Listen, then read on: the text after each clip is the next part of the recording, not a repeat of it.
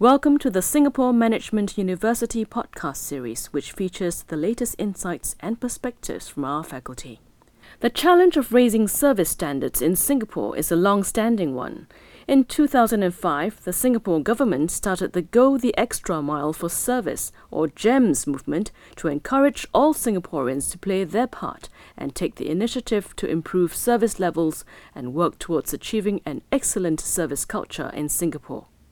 As part of this national effort, the Institute of Service Excellence was established at SMU in 2007 to champion service excellence and to enhance Singapore's service competitiveness through benchmarking, industry engagement, research, and thought leadership. In this podcast, Assistant Professor Marcus Lee, who is the Academic Director of the Institute of Service Excellence, shares what companies and customers can do to improve the quality of service and service experience, and how Singapore stands vis-à-vis other countries in Asia in the area of service excellence. Professor, can you share with us what is service excellence? Service excellence is often confused with customer service excellence, and they're not the same. Customer service excellence is about the face-to-face interactions that you have with frontline staff, and you can experience good customer service, but service excellence is a larger concept than that. You can have excellent service without customer service.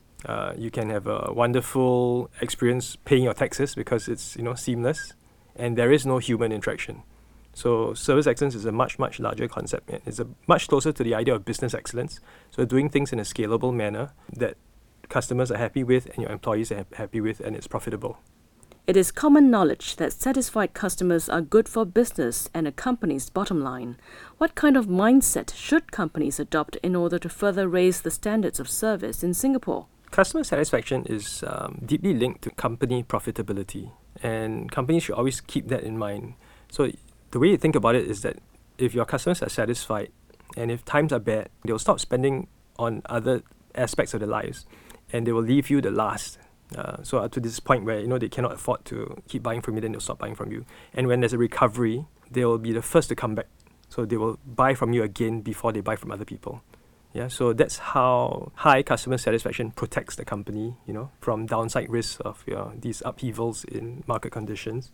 And a lot of data from the US shows like this extremely strong link between customer satisfaction and company profitability. And there's no reason why it shouldn't work in Singapore. So the more companies in Singapore realize that there is this profit benefit to satisfying customers, the more they should be motivated to want to satisfy customers. So another aspect that we should pay attention to is the fact that for companies to be successful, they shouldn't try to sell to everyone. They should pick their segment of the market and try to tailor their services and products to the needs of that market as completely as possible. So by narrowing down your focus, you can satisfy them more completely, and they will be extremely satisfied, and they'll always keep coming back. So this mantra that the customer is always right, if you just flip the words around, is the right customer is always always there, it always returns. Yeah. What else can a company do to improve the service experience? So one costless thing that the companies can do to improve the service experience is to listen, to enable listening in a structural manner. And a very easy way to do that is to remove the negative KPI of number of complaints from your frontline staff. So many companies have this negative KPI, how many people complain, and I will mark you down, in your performance. So by doing that, you are creating a culture of this fear of complaints. So when a frontline staff sees a customer coming angrily, he will do everything in his power to brush away the complaint so that he doesn't have to record it. Otherwise, it will be a black mark against him. And the problem with this is that over time, the company doesn't realize the frustration points that customers have about the product or service, and the company doesn't have the opportunity to improve. So you need to structurally enable this upward flow of information. And the first thing you do is you remove the number of complaints as a negative KPI. Instead, you use something like complaint handling. How well was a complaint handled? So what that does is it signals to staff that, first of all, they have no control over whether or not someone complains, so they shouldn't be marked down if someone complains. But what they have full control over is how well the complaint is handled. So that should be a positive KPI. And our data shows a very strong link between well-handled complaints, and high customer satisfaction. So it really makes so much sense for companies to try to do this. How can consumers be involved in this process of enhancing service quality? In Singapore, there seems to be an almost fatalistic belief that we should all be resigned to the poor customer service we receive, at restaurants, in retail stores and stuff. But contrary to this popular belief, customers, we have a lot of control over the kind of service we receive. And we are definitely, we definitely are responsible because it is a two-way street. And I suggest people do is, it's the same advice that I give my son, essentially is to be polite, to look people in the eyes when you speak to them, and you smile. Yeah, so the more you engage the service worker, the more the service worker feels motivated to want to do his job well enough, that you walk away satisfied.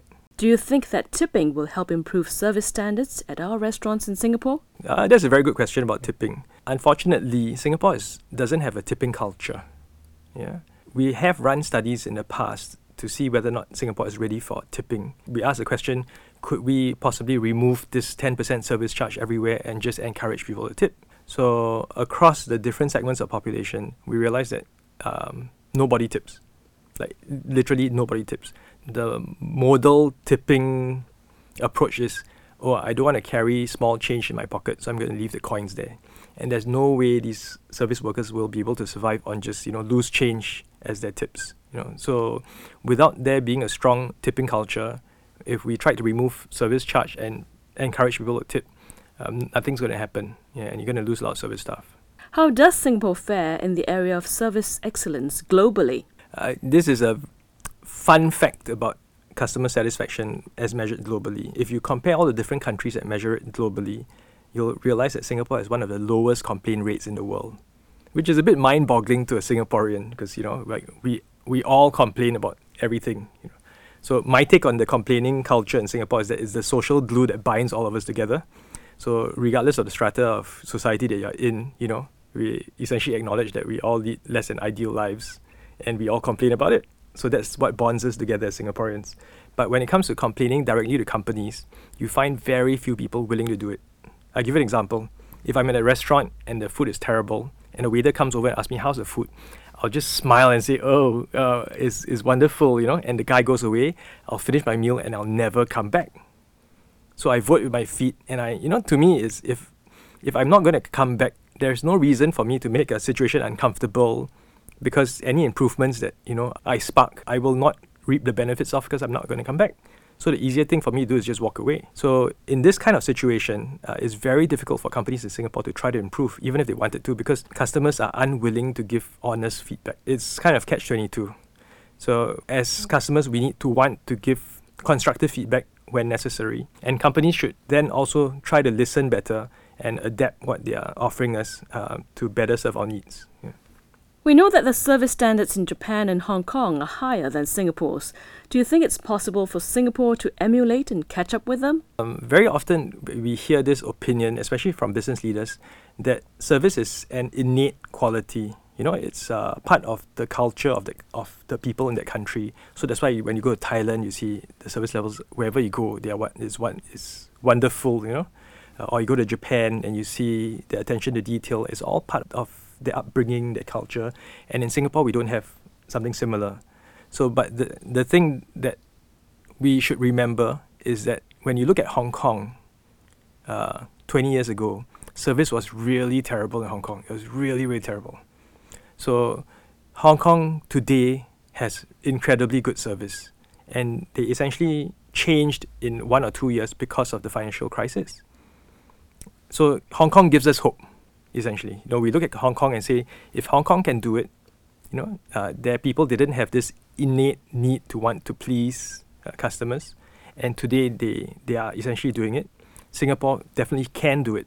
Thank you, Professor. Thank you.